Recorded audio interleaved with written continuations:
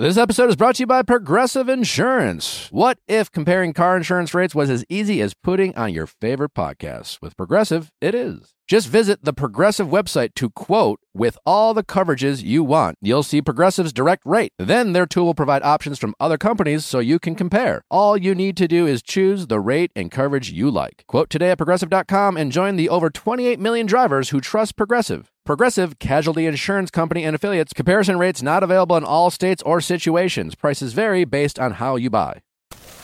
Asante came to TurboTax after graduating from culinary school and landing a job in the hottest kitchen in town.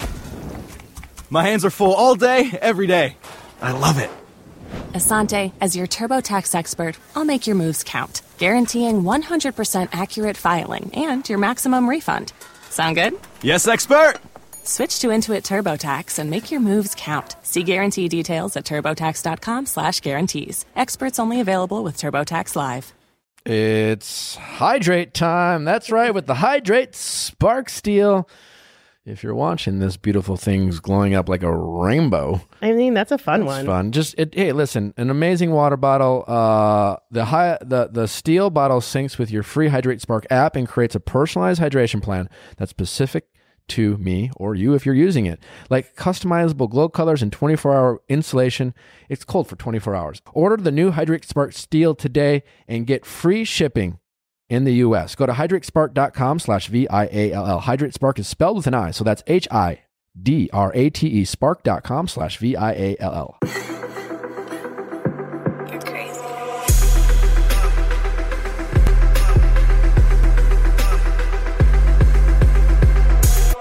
What is going on, everybody? How are you? Chrissy, how are you? Good. How are you? I'm fine.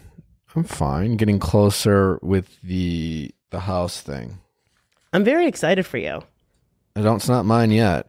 These things go. They drag out. It's nerve-wracking. But it's exciting. We'll see. The anticipation is exciting. You're picking up someone from the airport today? I am picking up someone from the airport today. A guy? Yes. Is this sex related? Yes. Like it's locked in. There's no like, we'll see how it goes. No. Yeah, it's in. It's locked in.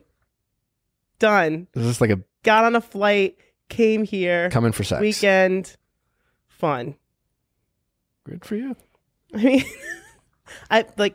I'll preface by saying I've known this person for like 15 years. No shame. I'll know not to bother you. Yeah, don't text me. Although we will be close to where you live. So if you see us walking down, You've known this person for 15 years? Yeah. Are they a good friend? They are a good friend. Why not more? Because they live nowhere near me. Interesting. Yeah. I played a fun game with someone I've been getting to know. Kind of dating-ish. I thought it was interesting.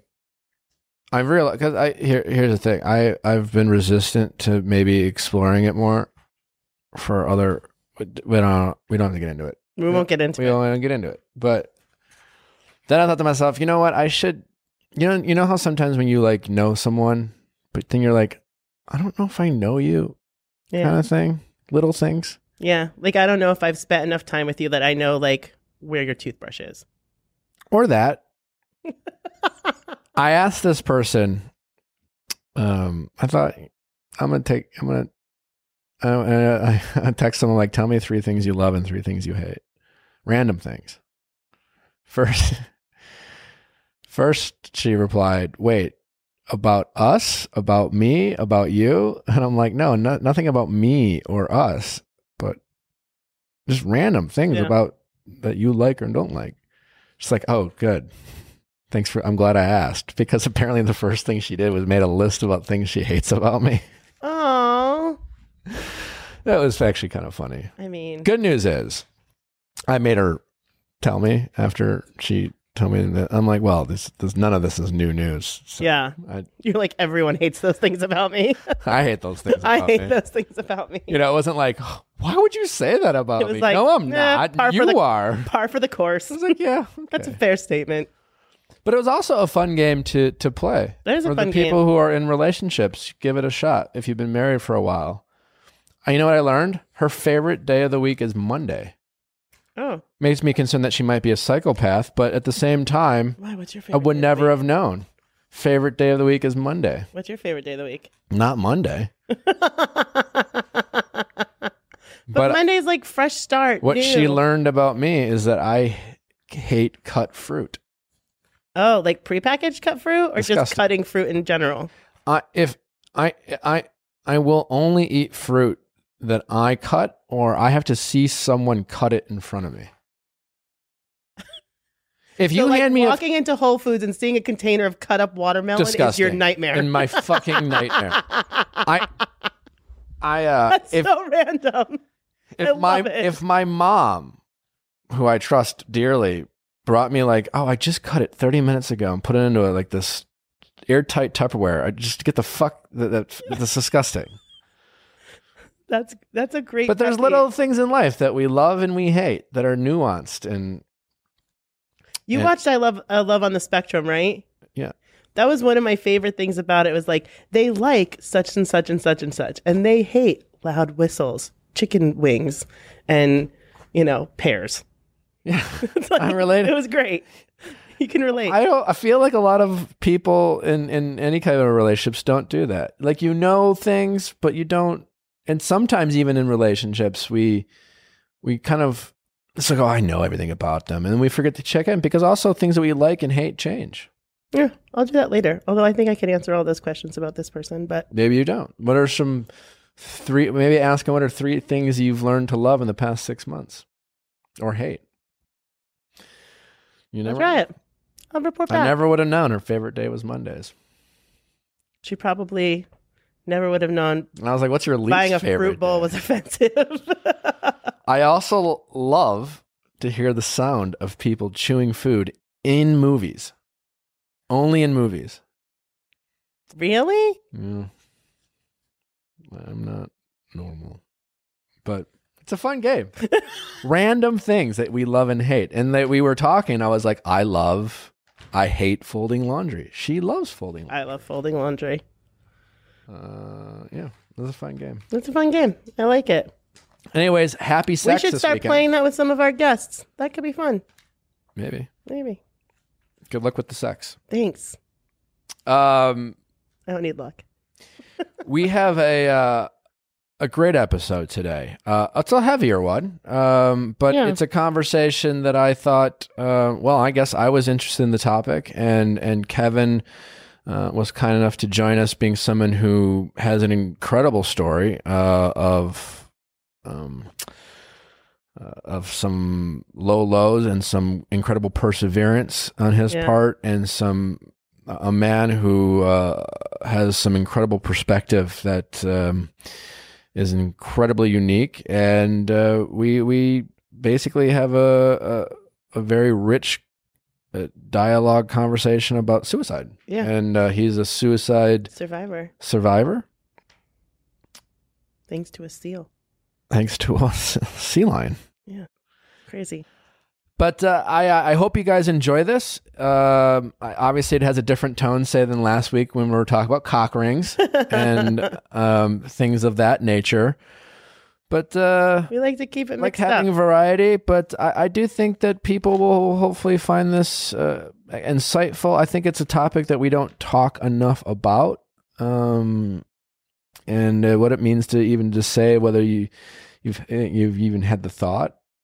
Yeah. And what that means, or is there like even a spectrum in that thought? So I don't know. Give it a listen. I hope you enjoy it. And other than that, I don't think, is there anything else? No. Give us some 5 stars. Give us some 5 stars. We love them. We have And some more new episodes coming up of your... I do. Tomorrow will be Daniel Malpe, and get ready for next Monday. Tuesday. I'm sorry. Next Tuesday. Yeah. The Vanessa and Rachel Lindsay. Vanessa is, I think, everyone's waiting for. Everyone's waiting for that one.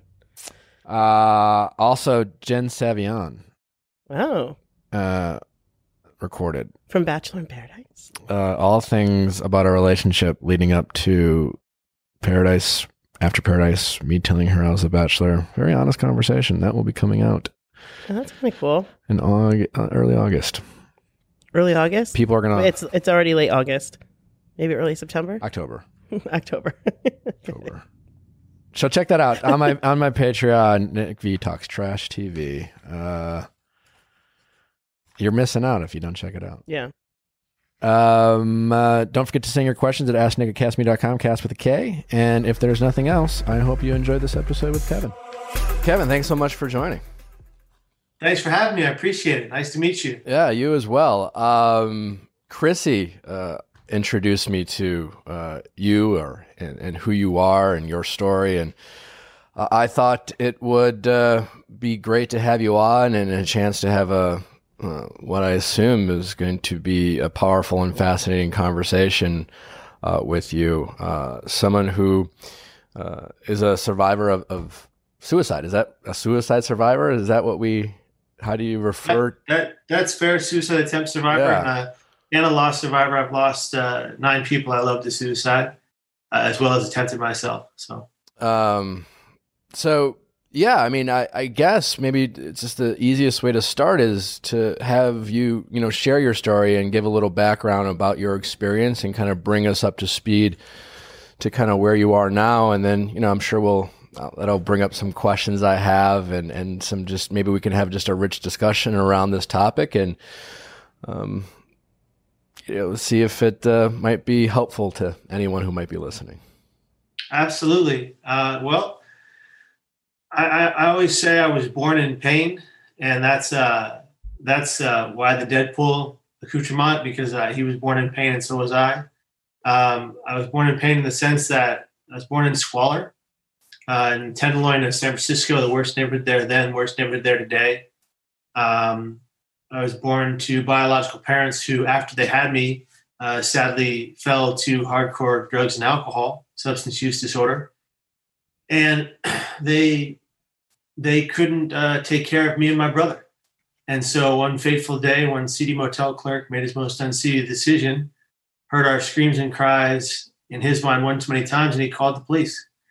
And the police would come in that day and barrel down the door and take us into Child Protective Services, into custody, and in the foster care system in San Francisco. And the system was in shambles. It was a mess. And kids were being let out at 18, aged into homelessness without a penny in their pockets, or they were being abused by the very parents set to protect them, the very foster parents set to protect them. And my brother and I bounced around from home to home. We both got a vicious strain of bronchitis. He died. I immediately developed a severe detachment disorder from reality and abandonment issues that follow me until today. I always say that every time somebody in my life dies, I feel like it's my fault and I can't shake that no matter how much therapy I do. But I bounced around from home to home and landed in the home of Peter and Debbie Muller. And they were a transitional home for kids. So this is a home where you come in and then foster parents come to see who to take home and adopt. And one beautiful day, a lovely woman named Deborah Joan Hines walked in that door, and she was looking for a little girl to take home, but she saw me sitting on the carpeted floor. And she said that was the moment she fell in love in her journal of those days. And she went home to Patrick Hines, and he said, let's do it. Let's take him in. He needs us. And they took me in. And for the first 30 days of being in Hines' home, I was violently ill. I was very sick.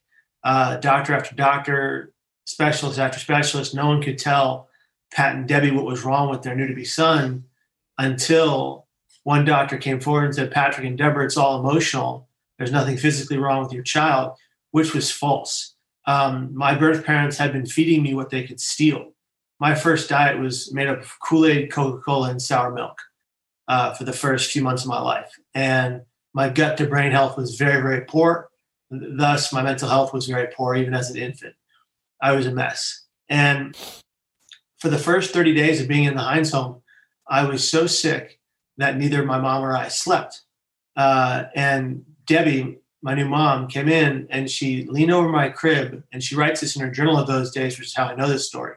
She leaned into my crib and said, Gio, which is my biological name, was Giovanni. She said, Gio, you're safe. We're not going anywhere. But if you don't knock this off, we're going to have to give you back. And it was as if at that moment that my infant mind understood her, because that was the first night we both slept soundly. And one thing was crystal clear when we woke up in the morning is that I was home and I was at Hines. Growing up in the Hines home was a beautiful thing. Compared to my infancy, it was magical. Unconditional love from the family, from the extended family. What could go wrong from here was the idea. And then everything would at 17 and a half when I fell apart at the seams on a stage in front of 1,200 people. Nothing like being comfortable when you're sleeping and doing it. And by doing it, I mean sex. And I tell you what, Helix Sleep is doing amazing things when it comes to the place that you put your body on 8-10 hours a day. Helix is an award-winning mattress, the #1 best overall mattress of 2019 and 2020 by GQ and Wire Magazine. And I can vouch for that because I'm sleeping on a Helix mattress. Yeah, you have the wonderful. medium one. It was also just super easy to shop for. I went in there, I filled out my sleeping kind of profile. Took a couple minutes, and then it gave me the mattress that served my needs. Are you the medium sleeper? Softness? I'm a side sleeper. So, like I said, I took a quick quiz and let them know that I'm a side sleeper and I prefer medium firmness. They got a mattress for all your sleeping needs, all sorts of types of people. They have it. So I highly recommend it, and it's affordable. It's comfortable. I don't know why you would go anywhere else for a mattress. I've been sleeping on it for some time now. Truly a gift. So in the meantime, if you're looking for a mattress, go to helixsleep.com/VIALL. Take their 2-minute sleep quiz, and they'll match you to a customized mattress that will give you the best sleep of your life. Amazing news. This in Helix is offering up to $200 off all mattress orders for our listeners at helixsleep.com/VIALL. That's helixsleep.com/VIALL for up to $200 off. When we think about protein, we like to think about meat, don't we? We associate protein with meat. But did you know that you can have, if you are more plant-based, or if you are trying to cut down kind of that type of protein, you can still get protein with protein powder and plant-based protein. And sometimes the criticism on that is it doesn't taste as delicious for whatever reason. But I'm here to tell you that Truvani, I've been taking it. I've been getting those gains in. Getting those gains. And it's been delicious and wonderful. And it actually tastes good. I have enough of meat in my life, but I like getting the plant-based protein that I need. It's flavorful. It's wonderful. It's not gritty or chalky tasting. No. Some of those protein powders can be like that, and that's so gross. Organic pumpkin seed protein, organic chia seed protein, organic alkalized cocoa powder, organic vanilla powder. No gums, no weird fillers, nothing like that, which is really cool. And most protein drinks, they are loaded with weird chemicals, artificial flavors, and ingredients that you can barely pronounce. But when I looked at the ingredients in Truvina, I was amazed. I truly was. I had my sister take a look at it. She's like, you know what?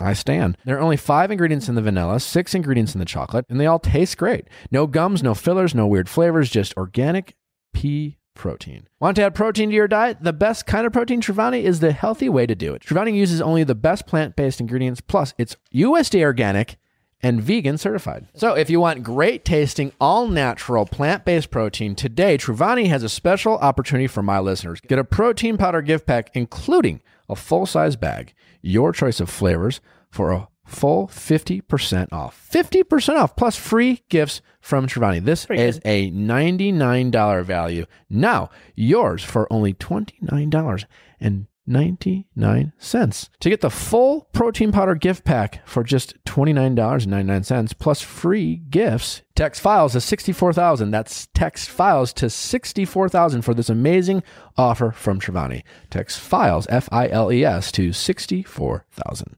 I had a complete paranoid delusion, the first of many to come.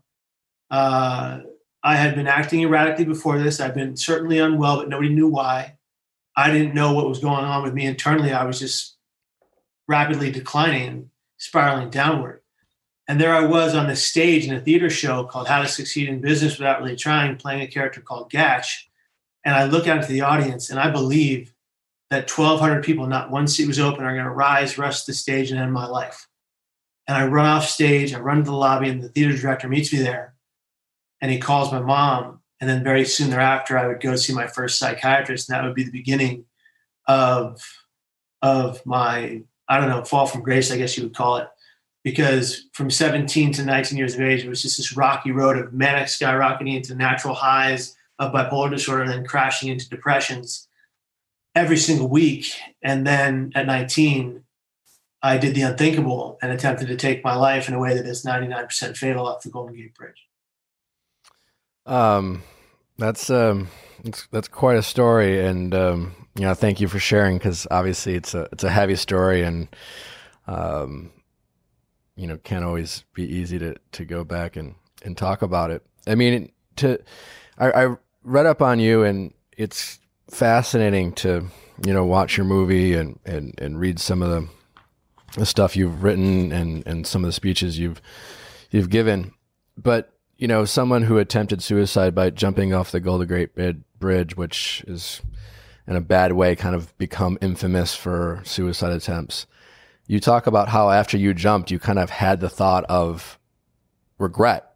And that was a very, even just reading that, a chilling kind of thing to read of what that might be like, as the seconds it would take to fall. I mean, what could you kind of talk a little bit about that and what that experience was like? And just, is there a profoundness from that, having been lucky enough to survive? I'm glad you brought that up. It was an instantaneous regret for my actions. The moment my hands left that rail, all I wanted to do was reach back. And, I didn't get on a ledge to be talked back to safety. I was in free fall, and falling 220 feet, 25 stories at 75 miles an hour in 4 seconds. I just thought, what have I just done? I don't want to die. God, please save me. And I hit the water. And this is important to note. Around the world, people that have survived suicide attempts of all means have recounted instant regret like I have around the world. It is common, and I'll tell you why. It's because in the moment that you think it's too late, you realize that your thoughts did not have to become your actions. Your thoughts did not have to own, rule, or define what you did next. They're just your thoughts. And if you can label suicidal ideation as just thoughts and not a takeover, not a death sentence, then you can survive that pain. But I didn't know that back then. I couldn't see the forest through the trees. I could only see the pain I was in. And I often ask people in my presentations, if they find themselves in excruciating physical pain, what do they want that pain to do? And you want it to stop. You want that pain to end or go away or stop. Mm-hmm. And I'm of the opinion that brain pain, what I go through mentally, what people go through mentally with these kinds of disorders, are 300,000 times worse than any physical pain we've ever experienced, because people can't see them. Thus, they don't empathize and they don't understand, and you feel alone. And, when I hit that water, the impact immediately shattered 3 of my vertebrae in T12, L1, L2. I went down 70 feet beneath the water's surface, but I opened my eyes. Now, I thought you died on impact. I thought, you go over and that's it. I'd read that somewhere. And in fact, you don't. In fact, there are tens of ways to die off the Golden Gate Bridge, and they're mostly slow and very violent. And I didn't know that. And I'm down 70 feet, and I open my eyes, and now I'm drowning.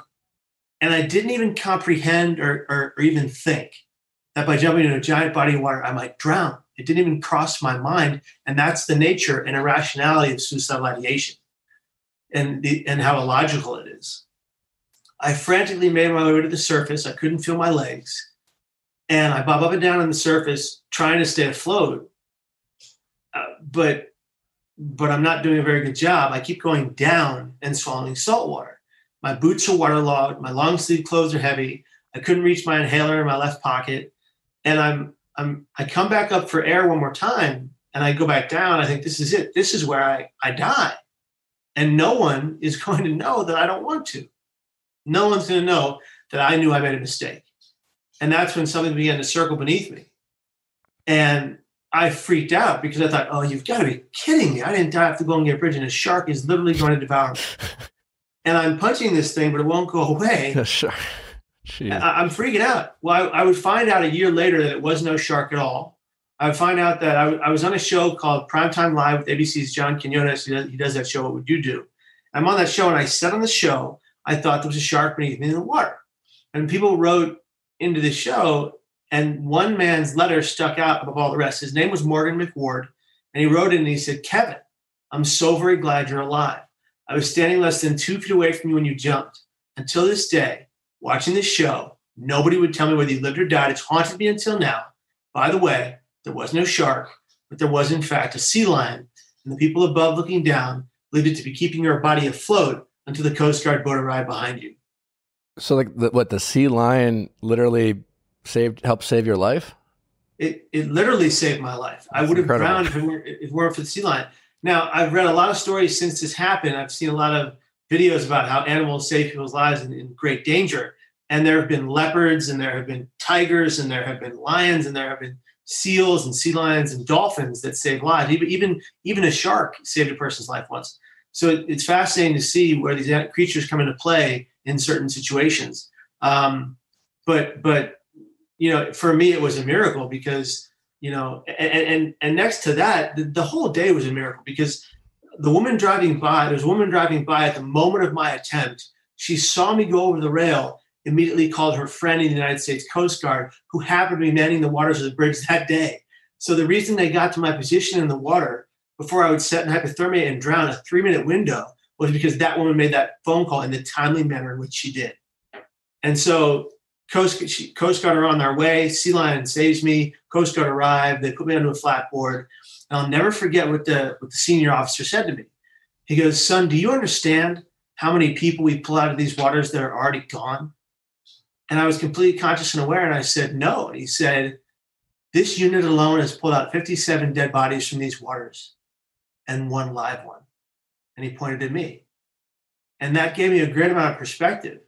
And it was in that moment, it was in that millisecond that he said that I knew no matter the pain I was in, I would never do anything like this again. It would be hard to make that a reality because I live with chronic thoughts of suicide, regular thoughts of suicide. But I made a pact with myself, frankly, my faith and my family that I would never attempt again, no matter how hard it got. And I would be in 9 psych ward stays in the next 14 years because of suicidal ideation. So it wasn't easy. It isn't easy. But every waking moment that I get to exist, I'm grateful. And I take no one and nothing for granted today, like I used to before I jumped, because, I'm eternally grateful for every person I get to meet because I almost didn't get to, like seeing you guys right here is important to me. It's crucial. I'm appreciative of every place I get to go because I almost couldn't, everything I get to do because it almost didn't happen. And it's been a gift to have been given a second chance at this life when 99% of those who've done the same thing I did don't get to tell their stories ever again. Yeah, that is incredible. I mean, just the manner in which, your story and jumping, and I just keep going back to like that 4-second fall again, what that must have been like. Do you relive that moment? And that, how vivid is that memory? It's as crystal clear as the moment it happened. Wow. I sometimes have nightmares about it. The nightmares, were worse right after it happened. I would have nightmares every night to the point of waking up in a cold sweat or a hot sweat, where I would just be falling off the bridge, endlessly falling. And then the water started getting closer and closer to me as time went on in real life. And now that I would call them more like dreams, because now I fall off the bridge, but the water's right there, like you'd be going into a pool. So it went from terrible nightmares to waking up in cold sweats and hot sweats to dreaming about not something so potentially fatal. But there are times when I'm awake, when I flash back to falling, and that's hard because it gives me a shock. and it's palpable, it's visceral, it's almost painful. Yeah. Nonetheless, I continue to move forward. My wife is my greatest advocate. My father is my second greatest advocate. And I move forward, and I try to, my goal is just to share my story as much as I can to help other people. But yeah, so it's amazing to hear in terms of you taking this experience. And I guess I'd love to talk more about that in terms of, taking this kind of tragedy that you experienced and thankfully survived, and the work you're doing now, because, even our conversation when we talked with Tal about just the rise in suicide, especially in with youth and people like in their teenage years, with the age you were when you attempted suicide, whether it's depression, social media, all the things that are going on. It can feel like a heavy world with the pandemic that's going on. And, what are some of the things that you share or just kind of put out there to, fight this kind of almost epidemic in itself that we face when it comes to, people attempting suicide? Yeah, absolutely. So one of the biggest things I share is the 10-step guide I built for myself to stabilize mentally. So I would say today that I'm mentally stable to the best of my ability. Doesn't mean I don't still have symptoms. I absolutely still have symptoms, but of my diagnosis. But I stay well most of the time through those symptoms, and I'm able to bring myself back to them because I'm self-aware, which is hard to be with this kind of a disease. I have a severe form with psychotic features, but I believe it's totally attainable. And so I give out a 10-step guide called The Art of Wellness, and that's on my YouTube channel, which you see here.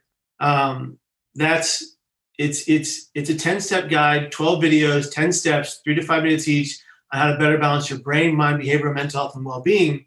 It includes things like exercise, eating healthy, and education as to your diagnosis. It includes things like coping strategies and mechanisms to better your brain health. It includes things like refraining from drugs and alcohol, meditation, medication, which doesn't work for everyone but works for me, and several other tools and tricks to better your brain health. They're all science-based, evidence-informed. We know that one of the biggest reasons people get better from mental instability is because they've implemented a very strict and stringent routine into their daily life. And it might seem monotonous. It might feel boring.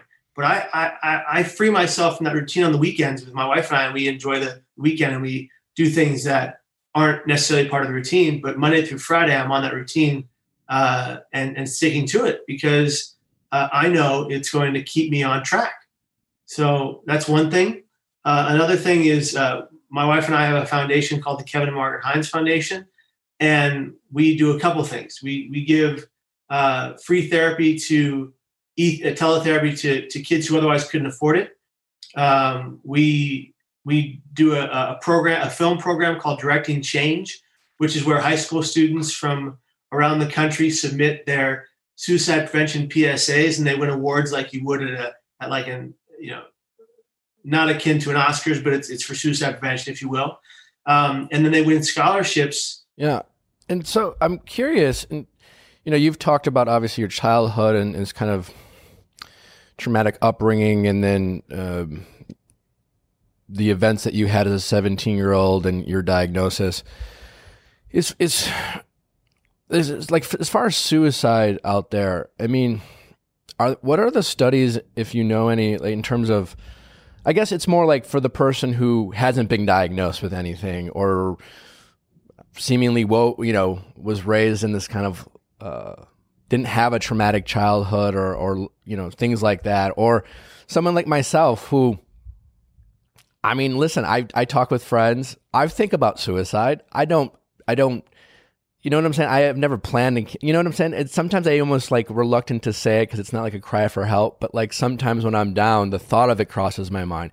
Is that a slippery slope, or how should we become more aware of our thoughts? Does that make any sense in terms of the people, where I think some people think they would never consider it until they are considering it, type of thing? Does that make sense?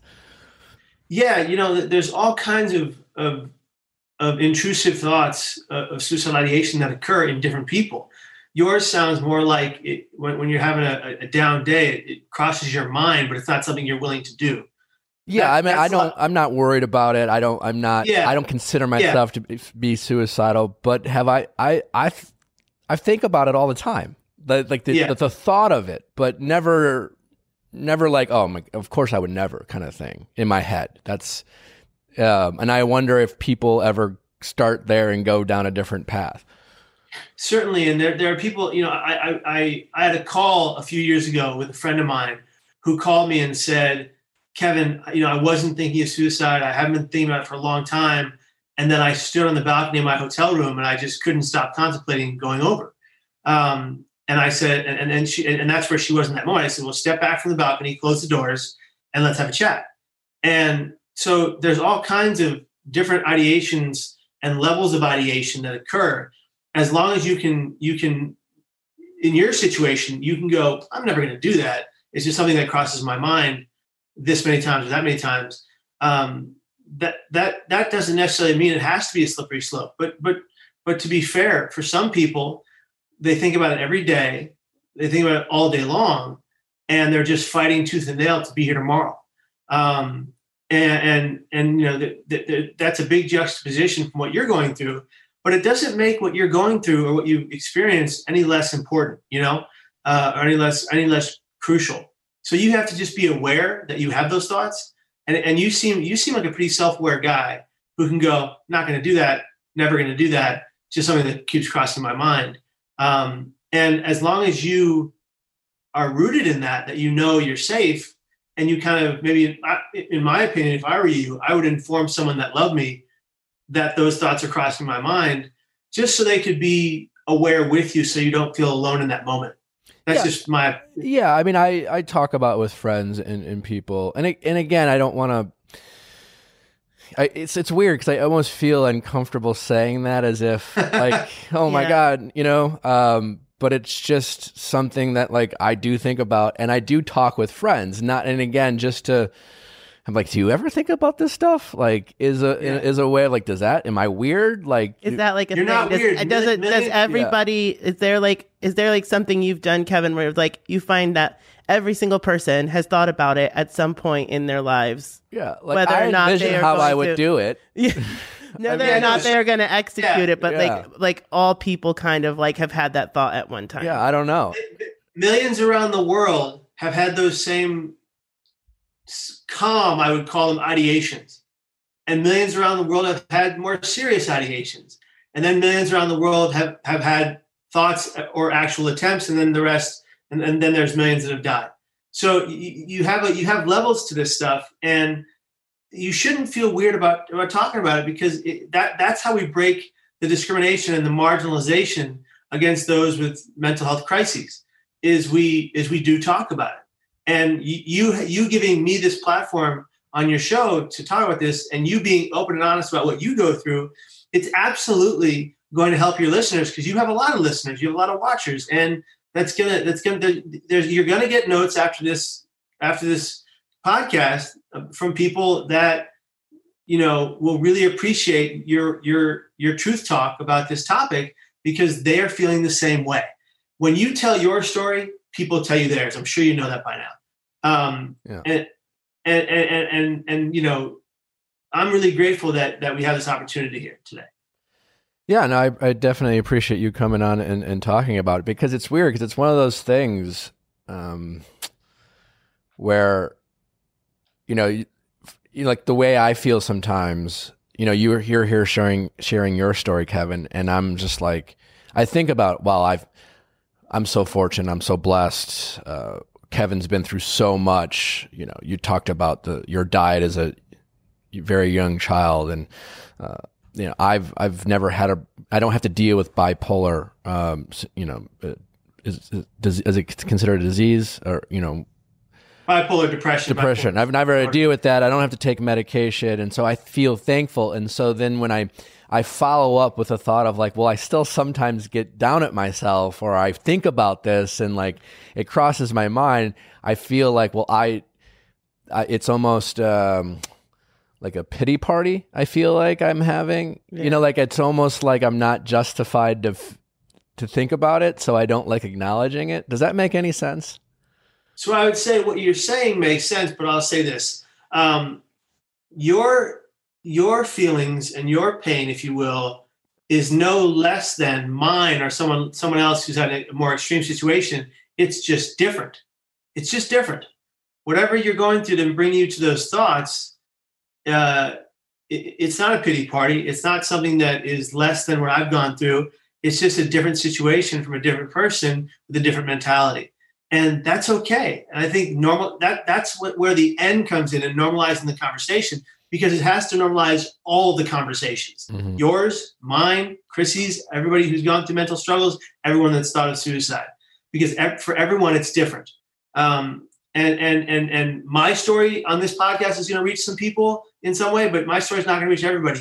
What you just shared is going to reach some people that are going through exactly what you're going through, and it's going to touch them in their heart, and they're going to be like, hey, I'm not alone. So you're not alone, they're not alone, and this is just something that I guarantee you people will appreciate.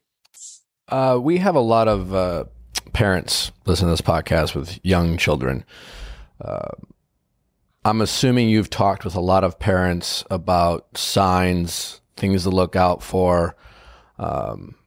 You hear these stories about someone's child commit suicide and they just wish they knew, or wish they saw the signs, things like that. What are things that we can try to look out for and be there for our kids? And I'm assuming, and I'm not a parent myself, that for the people who have dealt with this tragedy, I've had it be a part of, without giving too much detail, my family and things like that, where it's just like, you never would have guessed.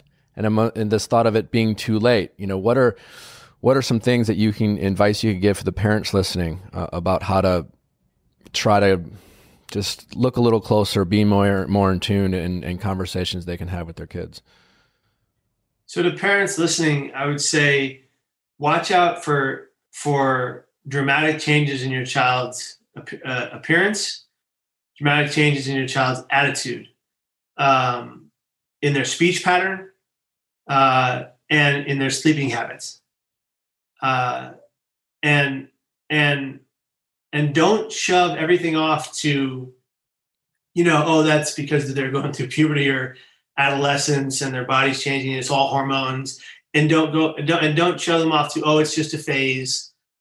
If your child starts acting different in any way than they used to, be up in their grill about what they're going through and let them know how much you care, how valued they are, how loved they are every single day. One of the things I notice when I travel around the country to go to high schools and grade schools is that there's a lot of kids whose parents don't say, I love you on a regular basis, and don't say, I care about you and I want you here. And in today's day and age, we are dealing with young people who have a lack of resiliency. We have a massive lack of resiliency in our country today, and of our young people. And they're dying at an alarming rate by suicide. I'm of the opinion that every fourth grade child should be taught suicide prevention and mental health at a comprehensive level to their ability to understand. I'm of the opinion that every parent, before they become a parent, should be taught about suicide prevention before the baby comes out of the womb. I'm of the opinion that we need to better our education system for both these topics, suicide prevention and mental and brain and mind behavioral health, for a younger audience, because by the time they turn 16 and 17 and their best friend becomes suicidal and tells them they're thinking of suicide, and the best friend says, don't tell anyone, and they don't tell anyone, and then that person passes away by their hands, and then this person feels guilty for the rest of their life. We could have avoided all of that if we just taught them from the very beginning of their comprehension levels. The moment they can comprehend what suicide is, what mental health is, they need to be taught about it so they can defend upon it. And I think that if you're going to I want you to be vigilant parents, in the sense that you're going to ask the tough questions. You're going to re-ask those tough questions. You're not going to accept the first answer as fact. You're going to dig and dig and dig until you get to the bottom of it. And I think we need to be parents that monitor certainly what our kids are looking at online in a way that's more strict and more stringent if they're under the age of 18. And I know that's difficult. And I want to be clear. There's a lot of people that blame social media for these suicides, and that's not entirely the case. It's very easy to do. It's an easy target. It's not so much social media that causes these issues. What it is what people are allowed to look at on social media and what they're finding and how it's affecting them, without any comprehensive look at why bullying online is irrelevant or not, or shouldn't matter to you, because it's just an outside source looking in, when you have to have strength within to come out for that resilience that we need to build. We have forgotten to teach our kids how to have resolve. And if we don't teach our kids how to have resolve in the face of pain, how can we expect them to survive that pain? So I think that social media is not the culprit in suicides. It's just a causative factor if we allow it to be, because social media can be used for great things. It can do a lot of good. This podcast is going to live on social media, and it's an educative, awareness-focused, positive podcast. It's going to help people. So obviously we can do great good with media, with different forms of media online. And it's a matter of picking out which ones we allow our kids to be able to see. Yeah. I'm just listening to you talk. I mean, and I think you kind of elaborated, but just to articulate the point, I mean, it's almost as if you're saying, and I feel like this is the case, where we don't talk about suicide enough or just acknowledge its existence. And if we do, I think it's very common for people just to assume, well, that, I would never do that, or my kid would never do that. My kid isn't bipolar, or we associate it with someone who might have experienced a very specific and very difficult tragedy. And again, their child might experience like this drastic change in their look, and they may just be unaware, and we just don't know. It's just almost like, this would never happen to my kid, or this would never happen to my friend, until it's almost too late, kind of thing, where we just have to acknowledge that it's something that can happen and can happen to anyone. Let me be clear. It is the any kid and the every kid and the any adult and the every adult that could die by their hands. It doesn't matter what you've been through in the past. It doesn't always matter that if you've had a traumatic life. There are situational depressions that can come upon someone's existence and literally destroy them.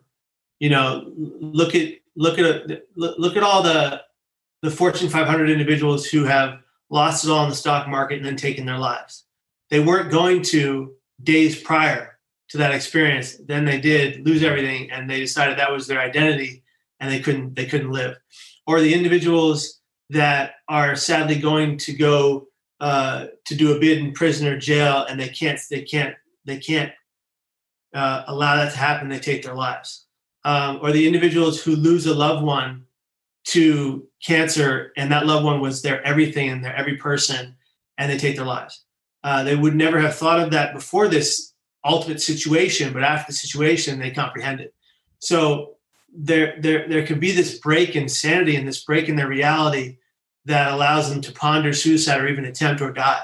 And I think that we need to be cautious, aware, and recognize that it can happen to anyone, anywhere, anytime.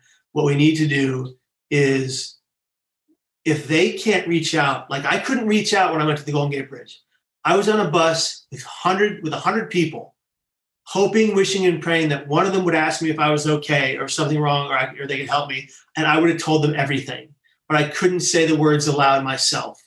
And I'm crying on the bus profusely, waterfalls flowing from my eyes, and nobody said anything except, what the hell's wrong with that kid? And if we're going to be a society of kind, giving individuals, which is what we need to be, we have to be willing to reach in to someone in pain, potential lethal emotional pain, visible pain. And we have to reach into people who don't look like they're in trouble. We have to ask those questions to people who we're curious about, our loved ones, because it can happen to anyone. Yeah. It's a, I don't know, interesting discussion. And I mean, it's, I guess that, like you said, just, it could happen to anyone, and just being aware of it seems like such a big step. And I think, thinking about it, listening to you talk, I mean, you're obviously, your story, you're a survivor of a suicide attempt. And just to hear, it's like both heartbreaking and inspirational to listen to someone who's a survivor. Heartbreaking in the sense for other people who were successful in their suicide attempt. Inspiring for the people who survived it and their kind of newfound appreciation for life. And, and that's the tragedy behind it, because to hear someone, survive it and realize that they are glad they weren't successful, that as soon as you jumped, you immediately regretted it. Like, how can we get to that point where we save more people prior to these attempts? Because a lot of them do regret it, or we only hear for the ones that do survive, and so I guess that's heartbreaking, and something I'm thankful we can talk about. I worked in the field for 20 years, and people say I'm not supposed to have that guilt factor, but I still do. Every time someone I love dies, I still feel like, what could I have done?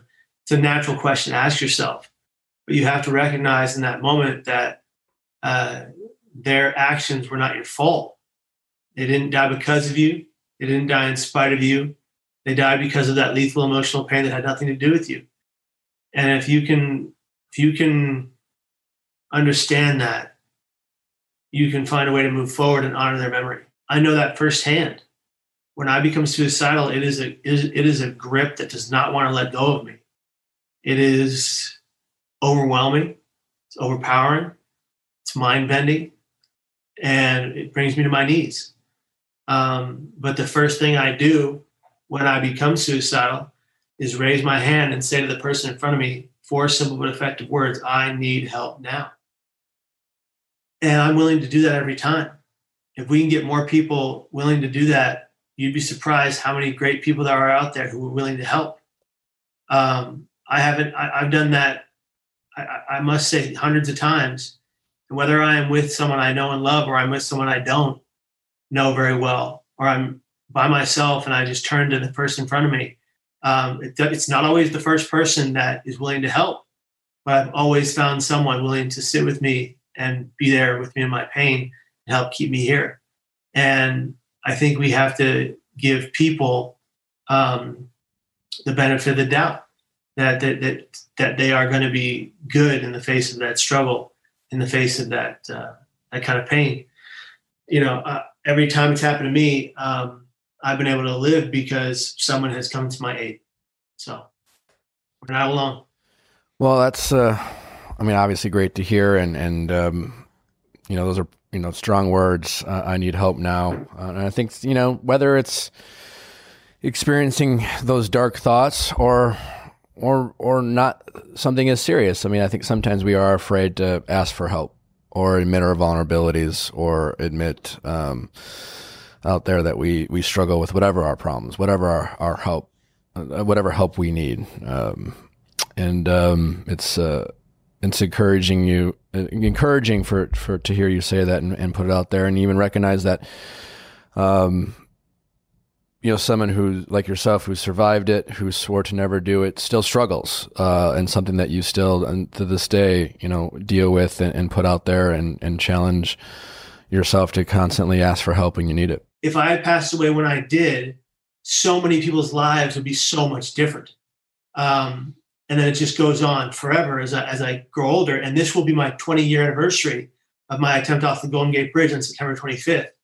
And I'm going to celebrate it like it's my birthday, because I get to be here, and getting to be here is a privilege and a gift, no matter the pain you might be in. No, I'll celebrate it with you, man. And happy, what are you calling it? A happy birthday? Is it what do you? Yeah. I think it's a rebirth. Rebirth day. Yeah. Happy rebirth day. I'm not even a big fan of birthdays. I would celebrate the shit out of that. Yeah.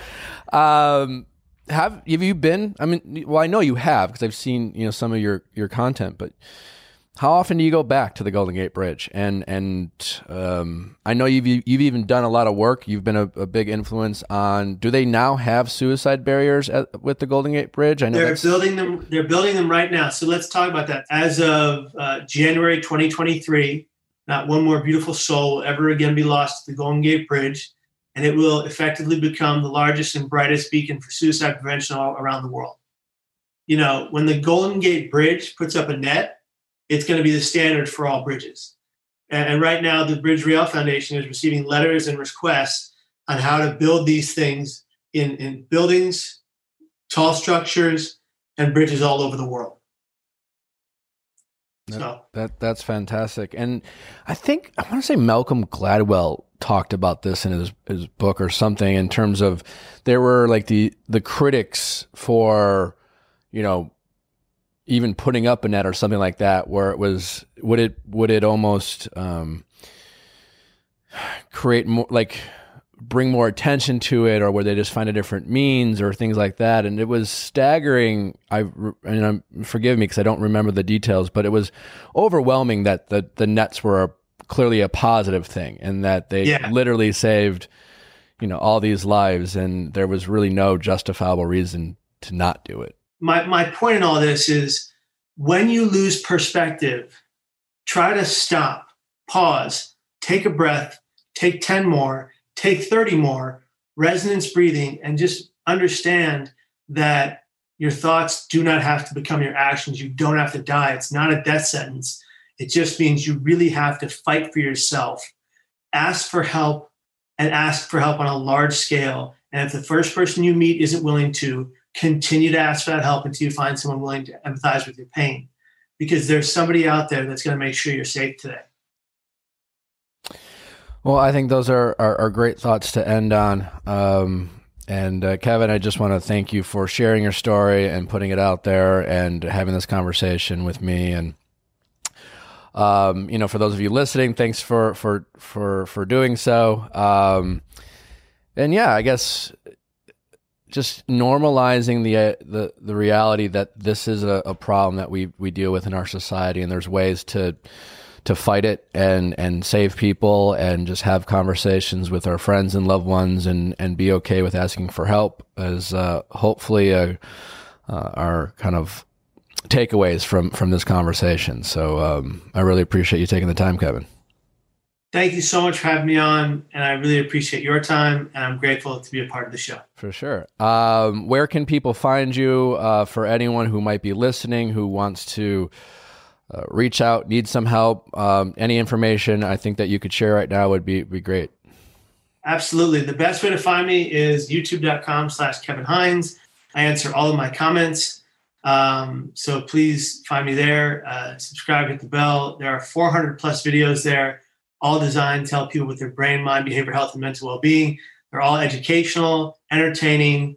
Some are funny, some with some YouTube celebs. There's a lot of stuff there to help as many different kinds of people as possible, with as many different mental struggles as possible, and recovery from addiction specialists are on there. We've got a whole litany of videos that are made for you today. And we make them with the best science-based, evidence-informed information to help you actually change your life. So they're both fun and helpful. So check that out. You can reach me on Instagram at Kevin Hines Story, and same on Facebook and Twitter. And I'm a pretty reachable person. It takes me a while to get back to everybody, but I will get back to you. Well, that is awesome. And again, thank you for taking the time and sharing your story. Congratulations on everything you've done and your continued success. Yeah, thanks. Thank you very much. Take care. All right, you too, buddy. And thank you guys listening. We appreciate you taking the time. Hopefully you found this interesting, helpful, informative, whether it's for yourself, a loved one, or maybe for someone in the future. Don't forget to send us your 5-star reviews on iTunes. Anything else? There's a Patreon out there where I talk to my exes, and it's super fun and entertaining. A little bit lighter than this, but hey, check us out. The link is on my Instagram. And if there's nothing else, we will see you on Monday. When facing a family law matter, it can feel like an overwhelming and never-ending court process. It's vital to know that things will look better on the other side if you hire legal counsel with the skill and compassion to help. At Stengy Law Firm, we represent clients in difficult family law matters every day. Visit FamilyLawRepresentation.com to schedule your consultation. That's FamilyLawRepresentation.com. Stengy Law Firm, here to help you rebuild your life. Stengy Law Firm has an office in Wichita. Kirk Stengy, 120 South Central Avenue, Suite 450, Clayton, Missouri. Before Shopify, were you wondering, where are my sales at? Now you're selling with Shopify, the global commerce platform supercharging your selling. You have no problem selling online, in person, on social media, and beyond. Gary, easy on the cha-ching. Oh, sorry, but my Shopify sales are through the roof. Start selling with Shopify today and discover how millions of businesses around the world use Shopify to ignite their selling. Sign up for a $1 per month trial period at shopify.com/listen. Shopify.com/listen.